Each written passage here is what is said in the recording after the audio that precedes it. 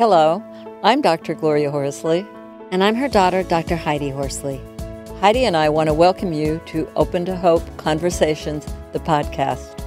We believe that the greatest gift you can give yourself after a loss is hope, using this moment to connect with others who have not only survived but thrived. So let's get started.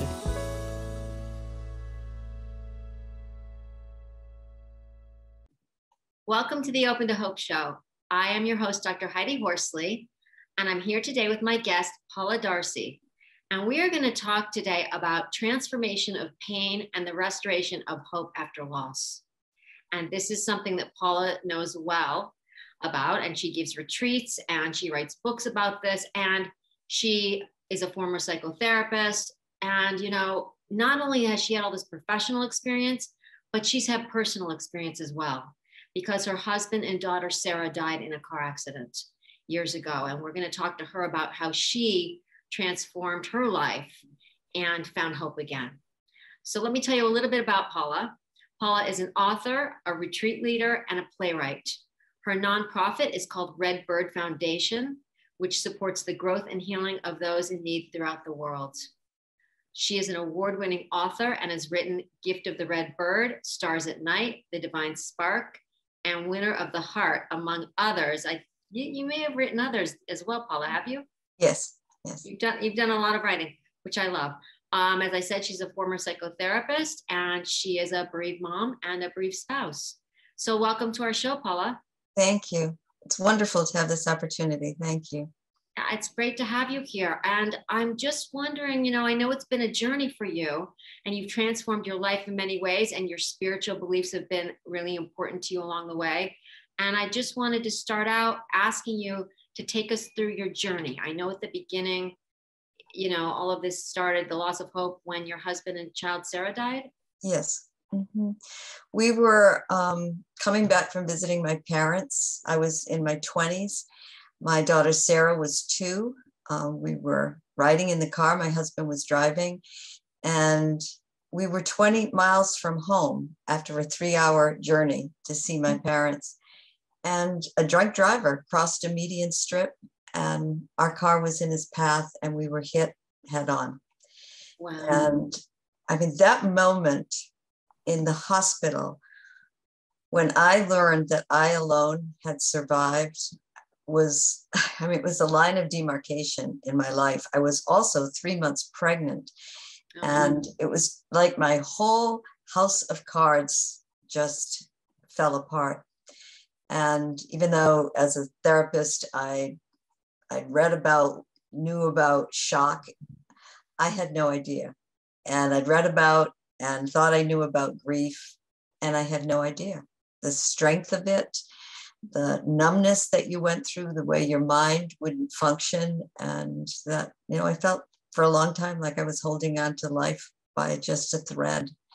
And I didn't want anyone to know how unsettled I was inside, because I thought they would commit me. I mean, this was 1975. We knew very little that we know today about grief and loss. Elizabeth Kubler-Ross had just come out with On Death and Dying, and it was, interestingly, it was a gift my husband had given me 24 hours before. He had visited a bookstore where we were, and he handed it to me, and I thought, my God, we're young.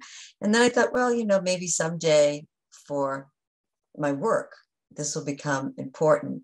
And of all the things that flew out of that car, never to be seen again, that book remained, and it became my template. So. Wow, this is fascinating. The fact that he gave you that book right before he died. And I was just interviewed by Everyday Health about the Kubler-Ross stages, because I'm on their advisory board. And as you know better than anybody, I think in some ways they've been misunderstood, because they aren't linear and they're not rigid, and we move in and out of them. Right. So and actually, when she wrote that, it was for the dying person. Those were their stages, but a lot of it is common. But yes, if it would be so neat, I thought to myself many times in those early months, if this were linear. Like, I've gone through anger, and now that's behind me, and but grief comes slamming in like waves. And just when you think I've made some adjustments, I'm doing a little better, then it hits again. And I think I understand that, because if the pain of that time came to me full force, without anything to protect me, pain would have won.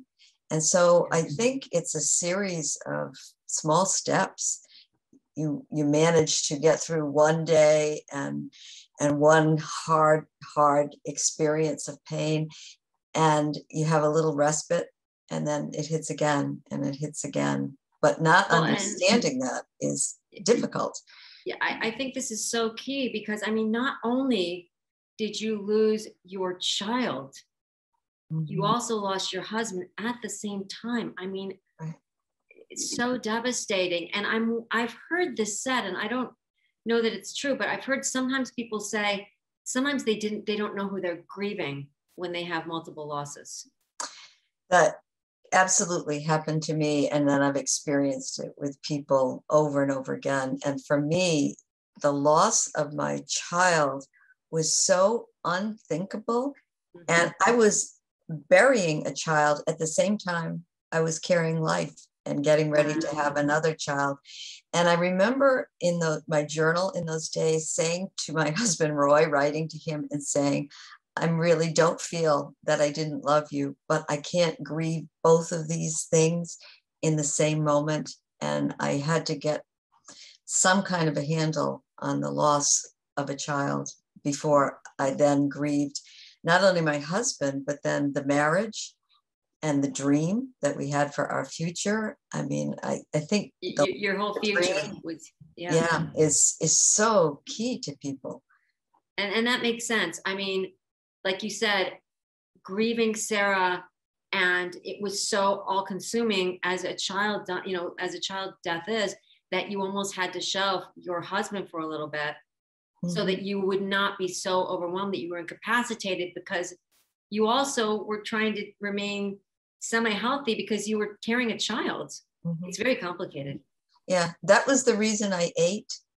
That was the reason I got exercise. And the grief from my husband really came in with the birth. It was only 6 months later of my second child, another daughter, Beth. But then I was aware I'm doing this alone.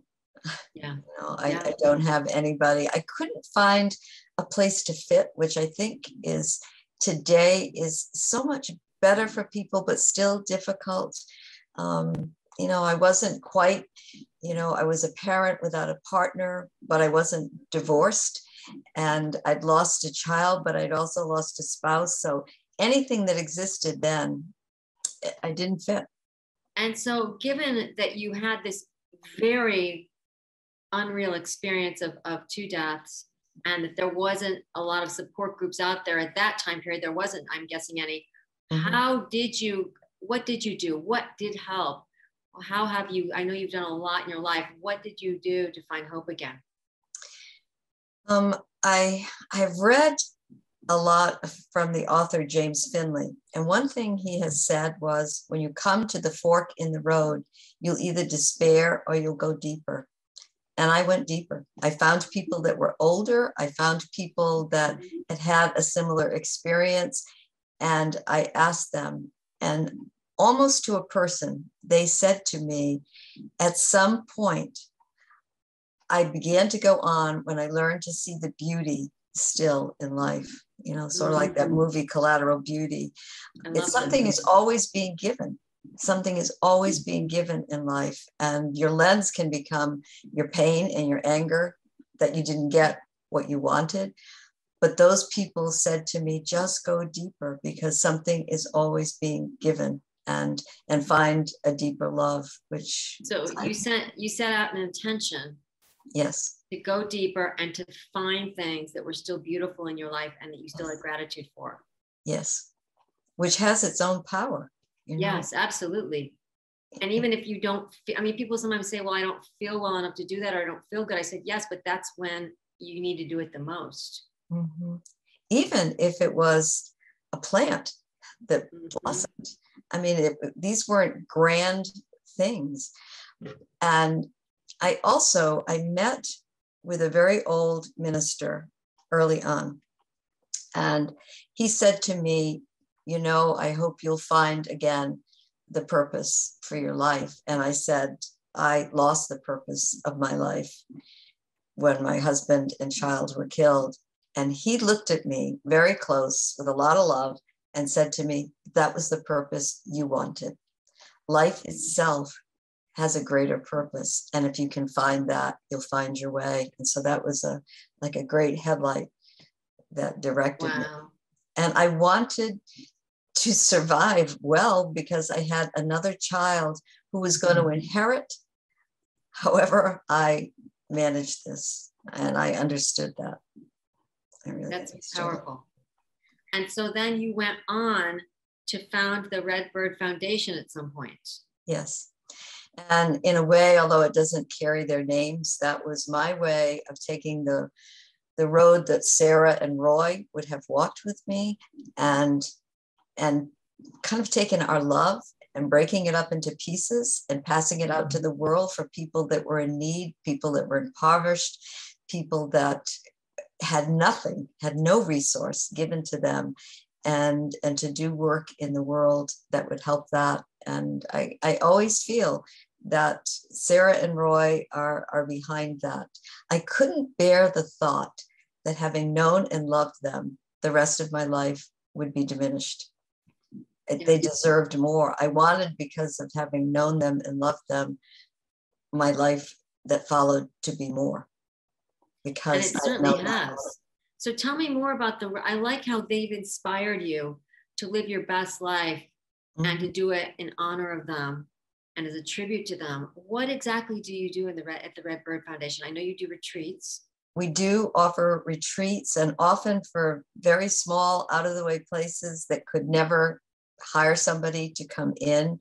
We scholarship people to go to retreats.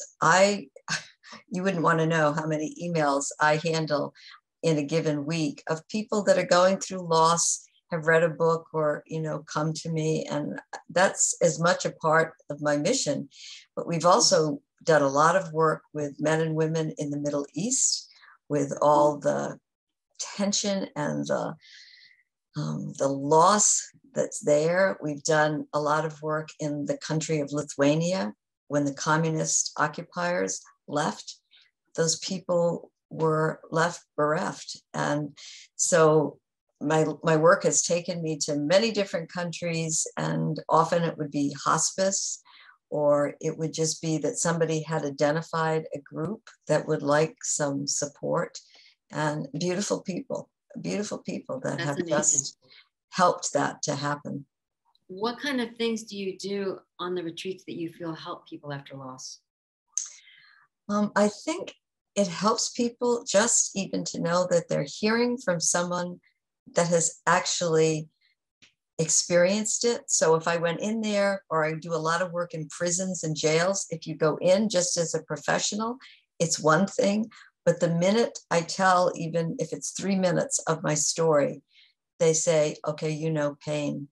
And people have often expressed that, like, if one person then could come past this, then maybe I could also. So we talk a lot about healing and finding a safe place to heal and finding support, which exists today, support groups, counselors, journaling. I mean, whatever it is, we really support that. The pain needs to move. It needs to get from the inside to outside, because from your work, that pain is all an energy.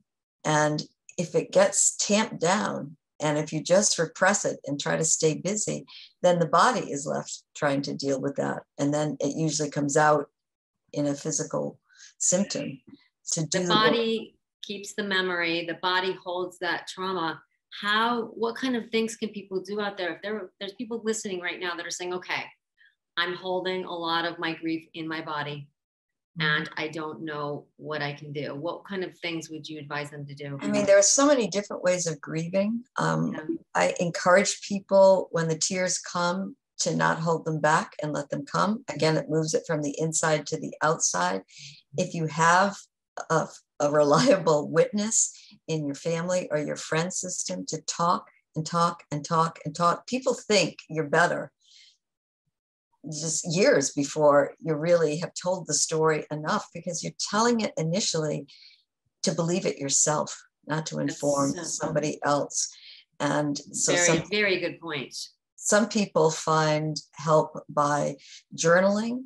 Again, just getting it out, then you can burn the journal if you care to. I mean, my first book was just the honest journal I was keeping. I wasn't writing a book. I was trying to stay sane, and I needed to say it, what I was thinking and what I was feeling. Support groups, if that works for people, that sometimes is a lifesaver. What was the name of your first book? It was Song for Sarah, which was Song for Sarah. And it sounds like you were really candid about what you were going through. And I like the idea of you saying, I was trying to remain sane, because I remember feeling after my brother died, like I didn't recognize myself, and I felt crazy, and I felt like, what's going on? And I like that you normalize that grief is messy and complicated, and we don't feel like ourselves sometimes. Right. Yeah. And that's all in there. It was so transparent, that book, because it was my honest journal. And it was just that a few years later, someone in publishing happened to see it and read it. And then the work came for me to decide, would I let that be published? Would that really be helpful, for people? Wow. And you have what is your most current and recent book? Would be Winter of the Heart. Winter of the Heart. And tell us a little bit about that. Someone asked me, an editor, if I would be willing to do a very small book, because that's helpful when you're grieving, about grief. And my immediate response was, I've written a lot of books that have to do with grief, and I think I'm done with that. And he said, he looked it up and he said, I feel like it's been 30 or 40 years since you wrote one specifically to grief. And he said, wouldn't it be important for readers to have the perspective of somebody that had gone through this, and then in a very much later season of their life look back on it and would be able to say, these are the things that happened to me, and here is what I found really held me. And so I love this. So with that in mind, what do you wish you had known then that you know now? That my version of God wasn't God, and that my version of life wasn't life, and that it's possible to have all these assumptions and opinions about things, and you're just you're not old enough or you're mistaken.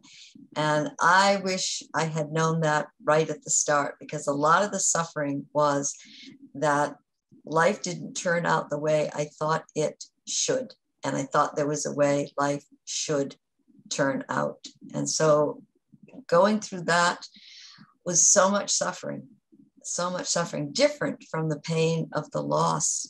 But they were like, I call them the ultimate questions, the big questions about life that I was too young to have even considered.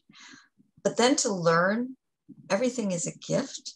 Like I didn't deserve this man and this child. I didn't earn them, that everything in life is lent to you. And it actually changed the way I was able to raise my second daughter, because you treat a gift differently than you do a possession. Like, she wasn't mine, that this is the terms of life. This is life on life's terms. And it caused a freedom in me that has never stopped. That's amazing. I love that. That is really, really a powerful message. As you said, the people in our lives are gifts. So if someone wants to do a retreat with you, or get one of your books, or visit your website, where can they go? They can look at the website, redbirdfoundation.com, and I do virtual retreats, and I think there's still a couple more this year. Some of them are just an evening long. Some of them are, a couple of days. All of my books would be on my website listed, or Amazon, you just need to put in my name. So. Well, you are truly an inspiration and a lifeline for so many out there who don't know how they're going to survive, or even if they want to right now, because you are living proof that your life can go on, be full of joy, be full of hope, and you can contribute in big ways to society. So thank you so much for everything that you've done and are doing, Paula. And I want to thank everybody today for listening to opentohope.com. And I would like to remind you all, if you've lost hope, please lean on mine and Paula's until you found your own. And God bless. I'm Dr. Heidi Horsley. You have been listening to Open to Hope, the podcast. You can follow Open to Hope on Facebook, Instagram, and Twitter. To learn more, visit us at opentohope.com and go to Apple Podcasts to subscribe. I'm Dr. Gloria Horsley.